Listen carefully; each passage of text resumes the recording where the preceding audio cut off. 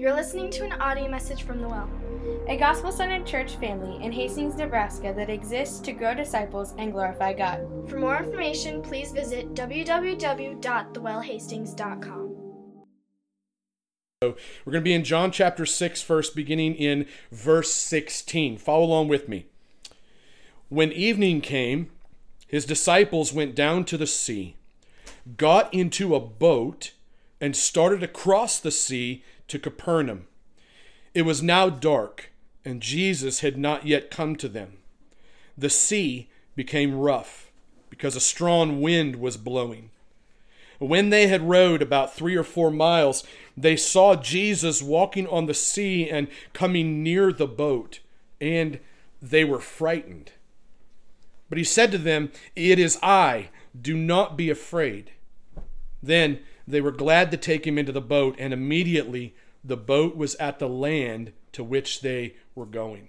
This is going to be a timely miracle for us to look at here in a few minutes. Turn with me now to John chapter 9. It's a significant chunk of Scripture, being verses 1 all the way through 41, and just follow along with me.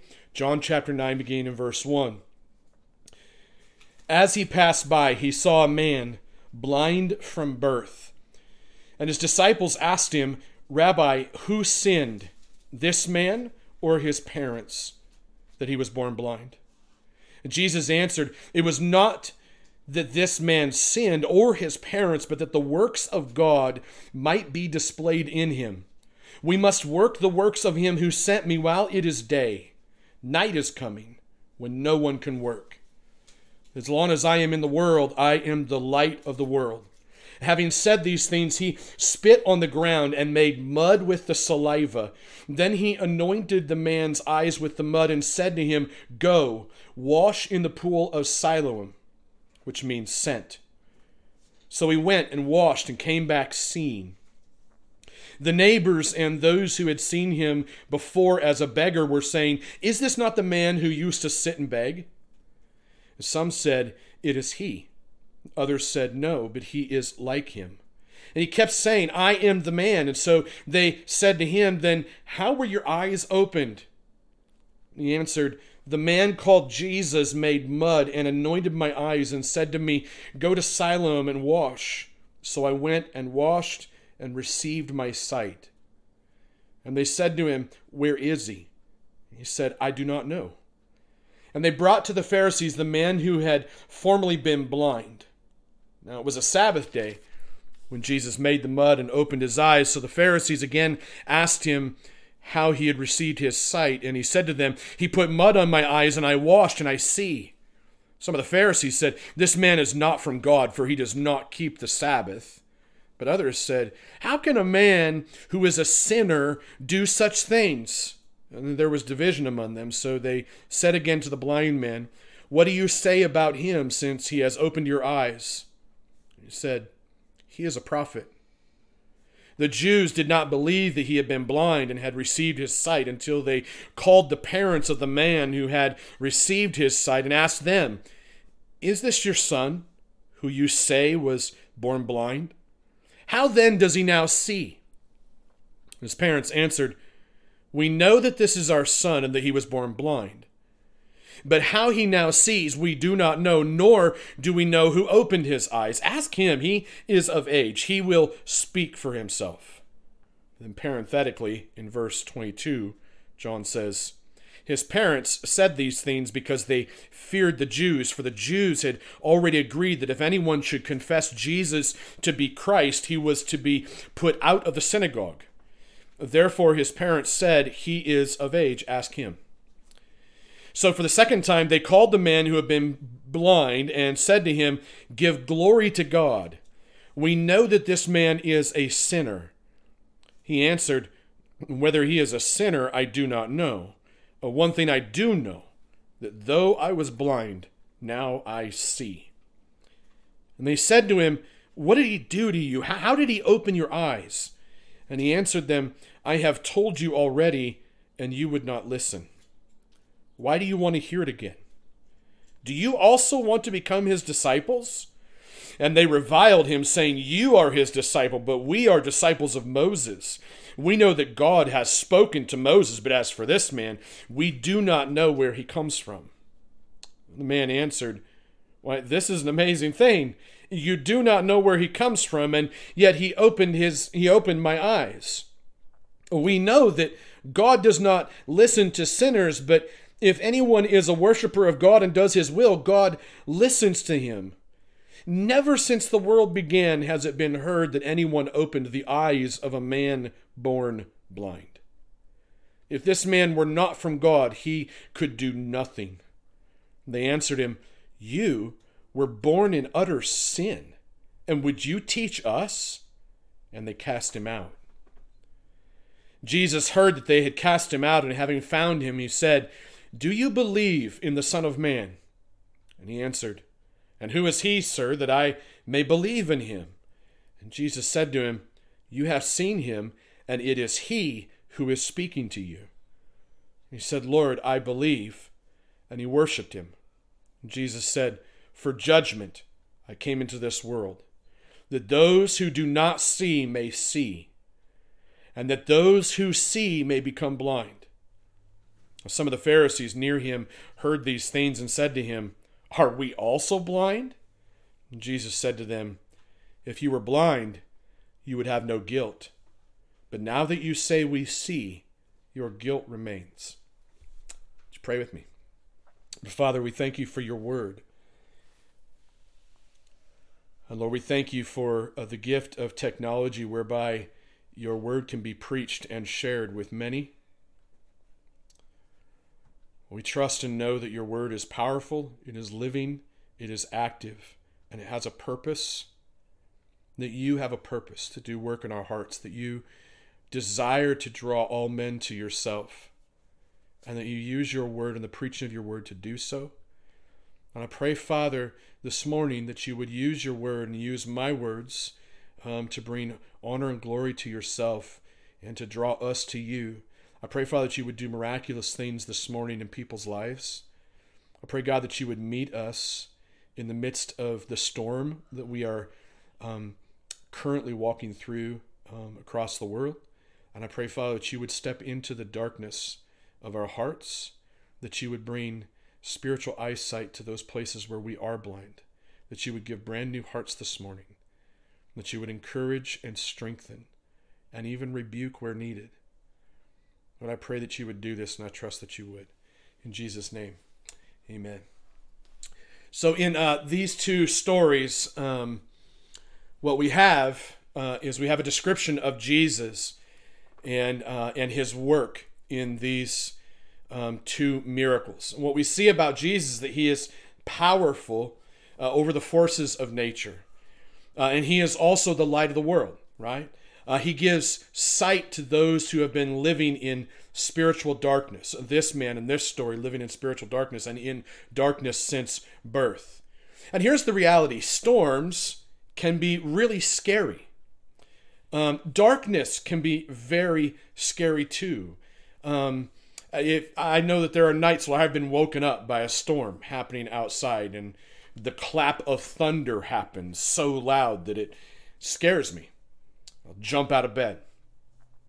And if you ever put yourself in a really dark room for a long time, just pitch black dark, to see nothing, every little sound begins to get amplified. Every little thing that happens begins to get amplified, and you get a little bit scared because you don't know what it is, and your mind maybe starts playing tricks on you. So storms and darkness are both scary things to encounter, but these passages that we've read, these miracles that we've looked at this morning, they teach us that because of Jesus, we literally have nothing to fear this side of heaven. Now, that's not just to discount the fact that we do get afraid, but it's a truth that we can preach to ourselves, that we have nothing to fear this side of heaven. Everything on this earth is temporary. And so I want to take a look first at the storm.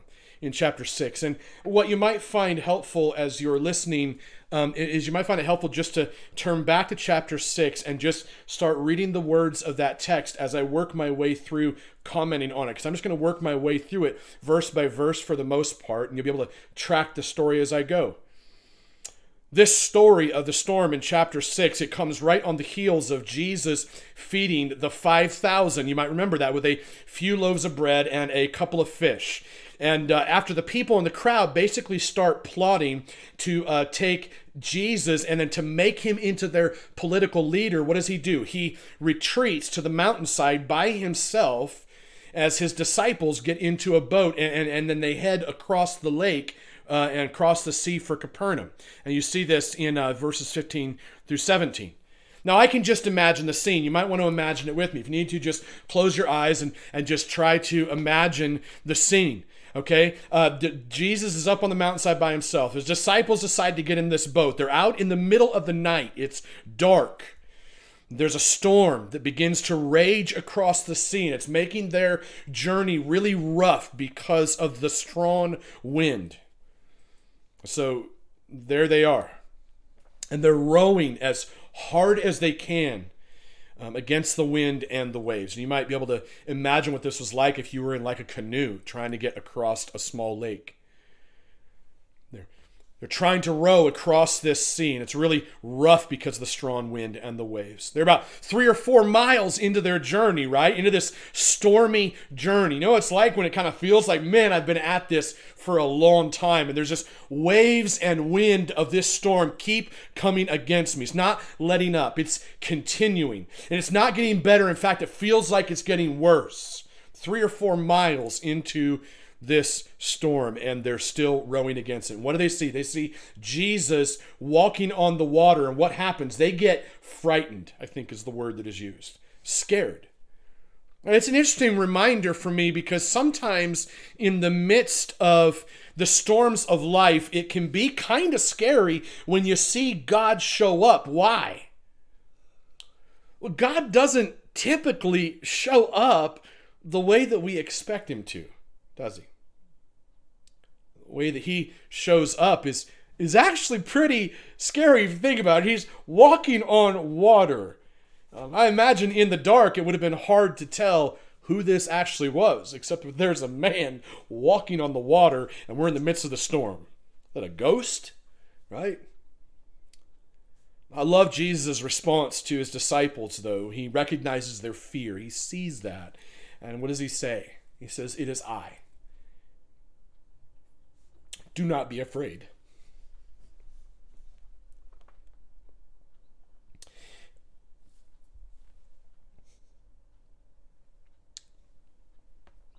I am convinced that those are the words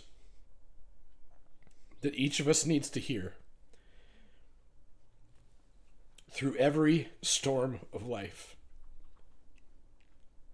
We need to hear Jesus say, "It's me. I'm here. Don't be afraid." What was their response? John tells us that their response is that they became glad, they became happy, and they got Jesus into the boat with them. And then suddenly what happens? They arrive at their destination on solid, dry ground. So what does this story teach us? The story teaches us that Jesus is simply powerful over the forces of nature. Okay? So don't you wrap your mind around this. Jesus is powerful over the forces of nature. So think about it. Not only can he walk on water, he's also able to calm the stormy wind. And he's able to calm the waves that are beating his disciples to a bloody pulp. Anything in your life right now that you feel like, man, this thing is beating me down to a bloody pulp. Everything that was coming against his disciples in this moment, he is powerful over. There is no force of nature that can stand against the power of Jesus. The wind obeys him. The waves obey him. The deep water that would have normally drowned a mortal man even obeys him. And that water becomes like a footstool to him, like a highway to him. It's no wonder that John says earlier in chapter 1, verses 1 through 3, he says this about Jesus. He says, "In the beginning was the Word, and the Word was with God, and the Word was God." Not was a God, but was God. He was in the beginning with God, and all things were made through him, and without him was not anything made. So it's no surprise that if Jesus is the creator of all things, that all things would ultimately bow their knee in obedient submission to him. Do you think about that?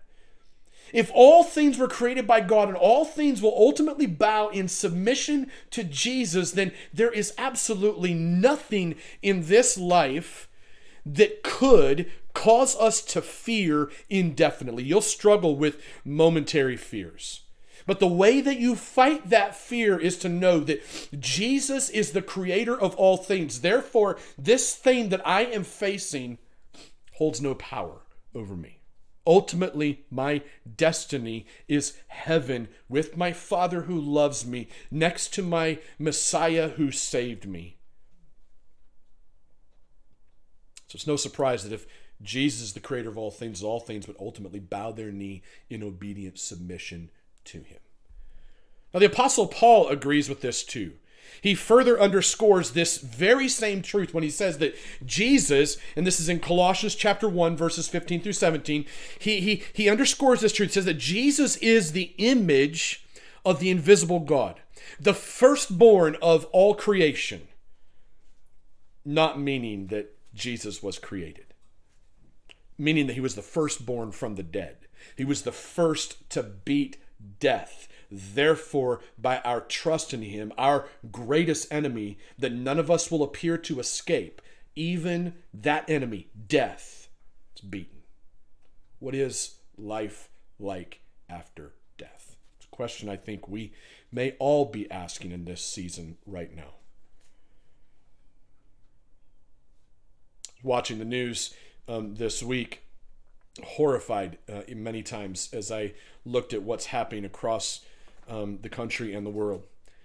You know, in New York City, my understanding is that they have pulled in semi-truck trailers, freezer trailers, to put the bodies of dead people in. They're dying because of the virus, because they don't have anywhere to put them, and they're dying at such a fast rate.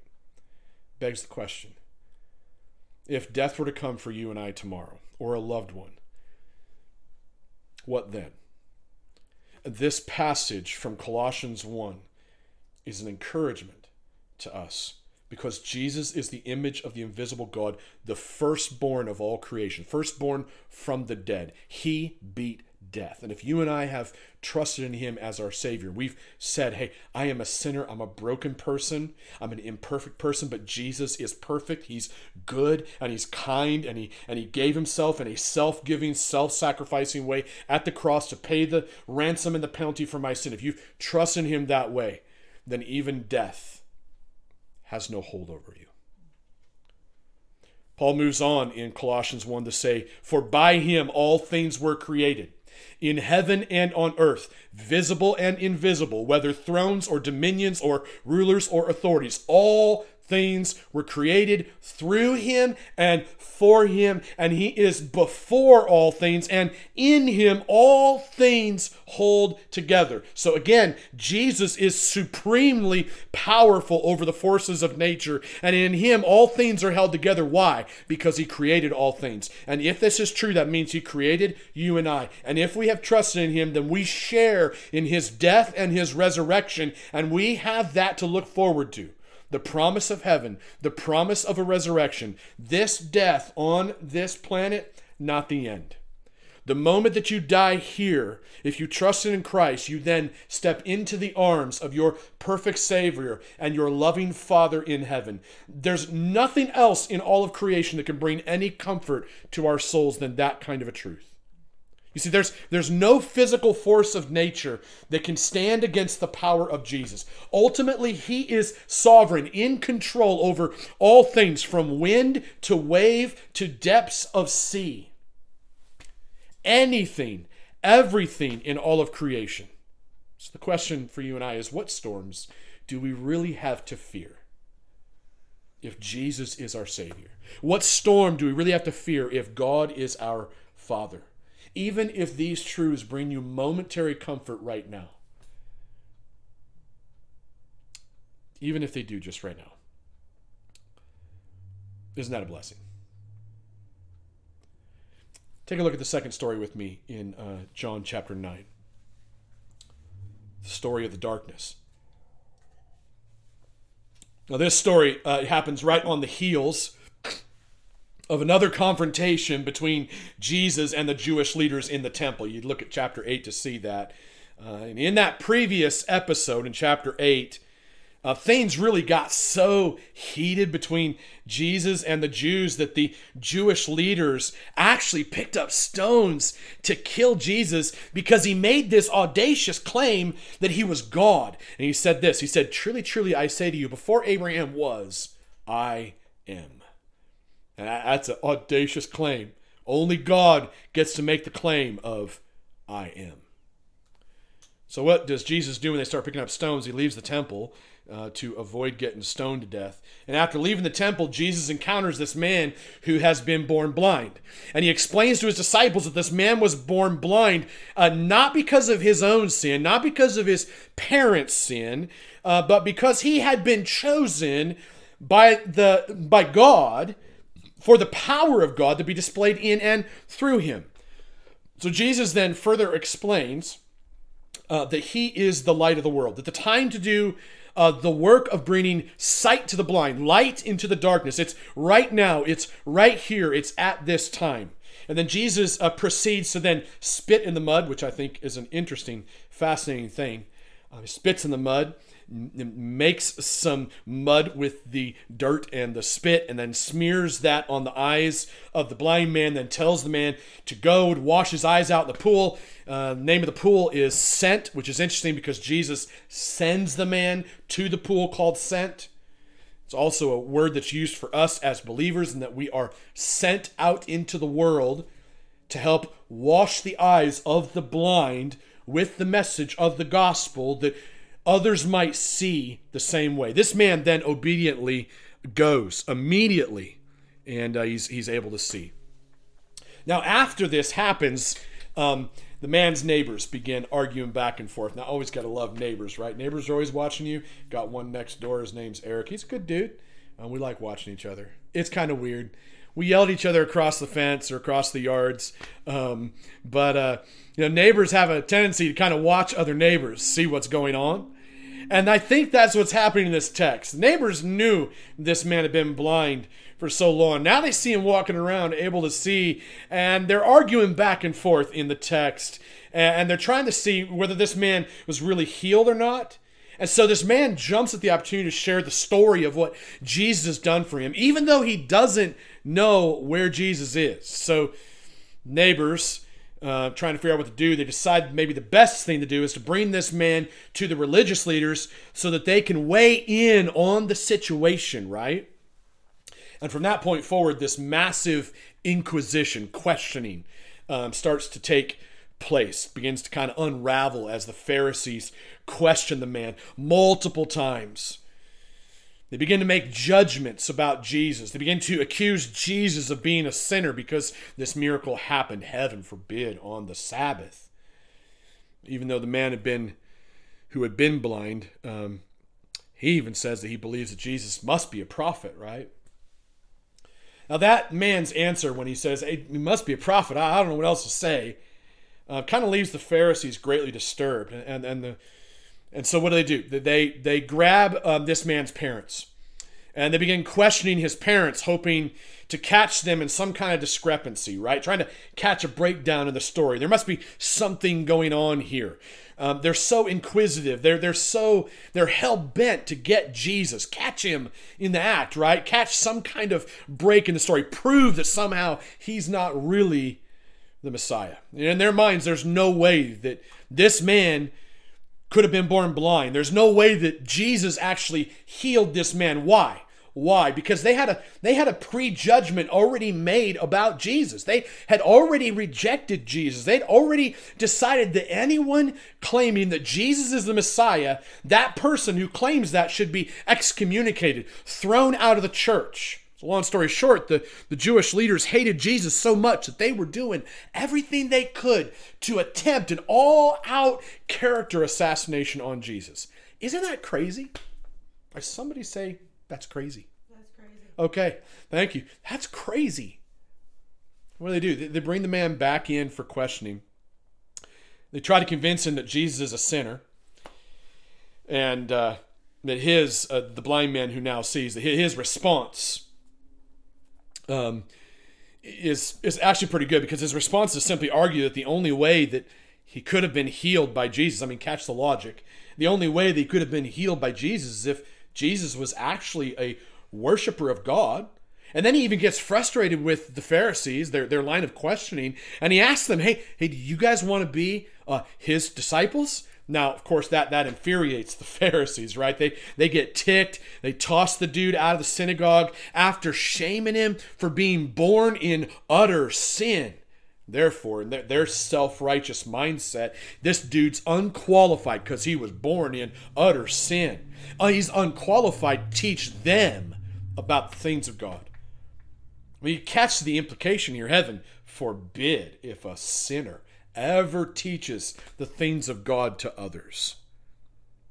Self-righteous, hypocritical Pharisees. These guys are great models of what it looks like to be spiritually blind while believing that you're just fine. Of course, this is just what Jesus confronts in these religious hypocrites after he finds the healed man.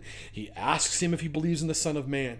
Now, the reality is that only someone who understands their spiritual blindness will be able to ask for spiritual eyesight, and only Jesus has the power to give sight to the blind. I love the passage where Jesus says, hey, I didn't come to this earth for those who don't think they're sick. Insert those who don't think they're blind or lame or hard-hearted.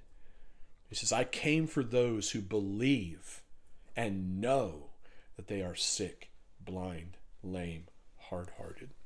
Really, Luke gets after this in his gospel when he records Jesus saying this. Chapter 4, verses 18 through 19, Jesus stands up in a synagogue and he says, the Spirit of the Lord is upon me. That's a crazy claim for someone to make. The Spirit of the Lord is upon me because he has anointed me to proclaim good news to the poor. He sent me to proclaim liberty to the captives and recovering of sight to the blind, to set at liberty those who are oppressed, to proclaim the year of the Lord's favor. This is what Jesus does. All right, he proclaims good news to those who are poor in spirit. He proclaims freedom to those who have been in captivity to the clutches of Satan, sin, and death. He gives sight to the blind. He gives freedom to the oppressed. He proclaims God's grace. It really is a radically different message and ministry in contrast to the Pharisees' message and ministry.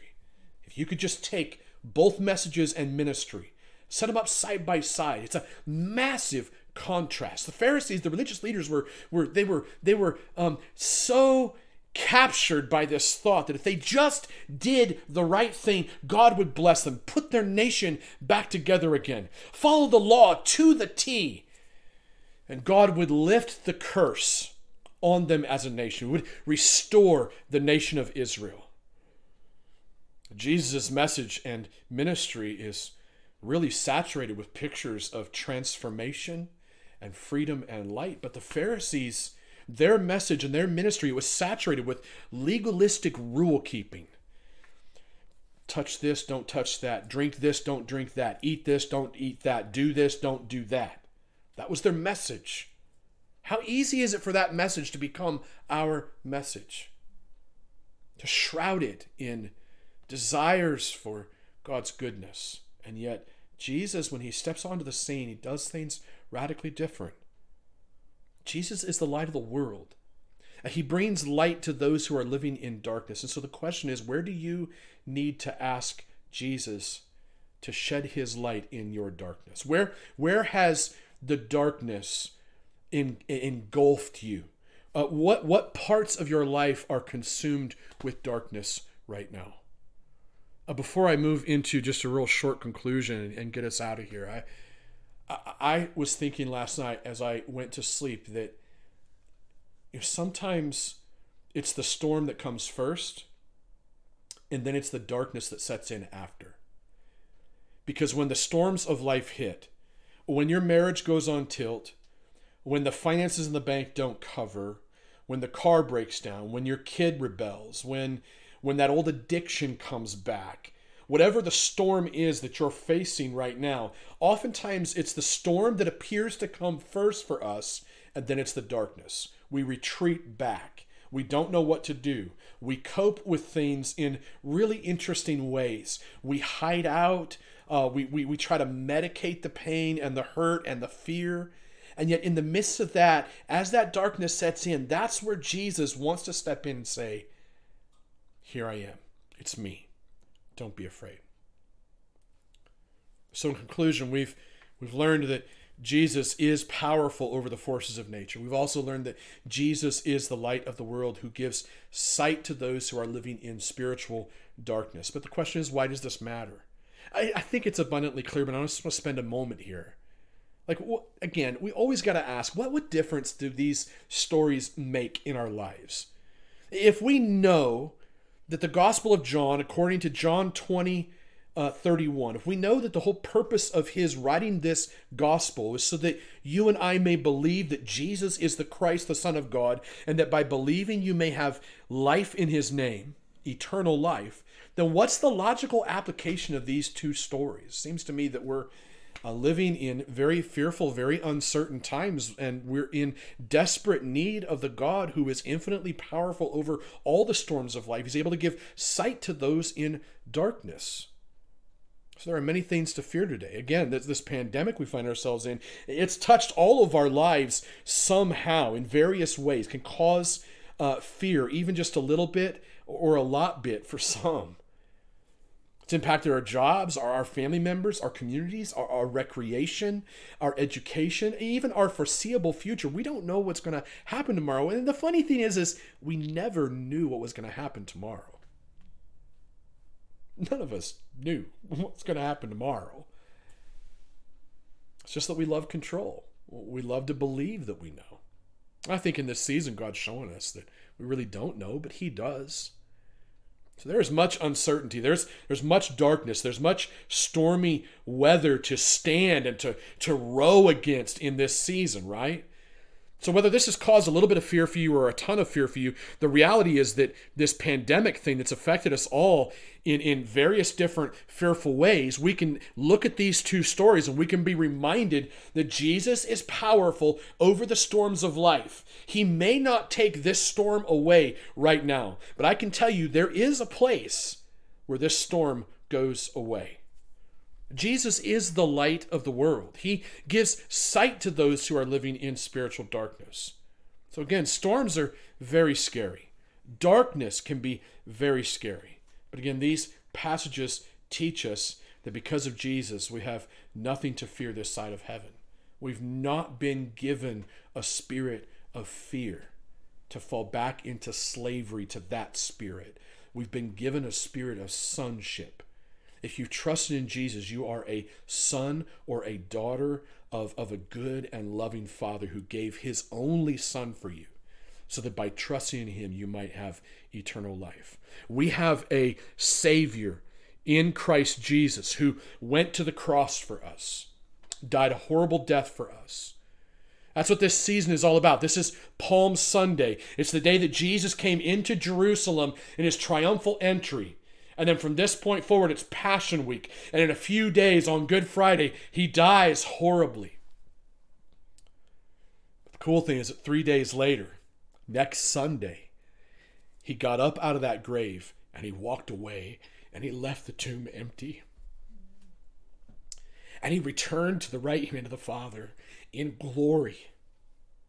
And he's promised us an eternity in heaven where there is no sin, no fear, no sickness, no disease, no pain, no more tears. When you think about what heaven might be like in this moment, in this time, it might be somewhat similar, although this falls terribly short in comparison. But it might be similar to how much we probably all miss each other right now.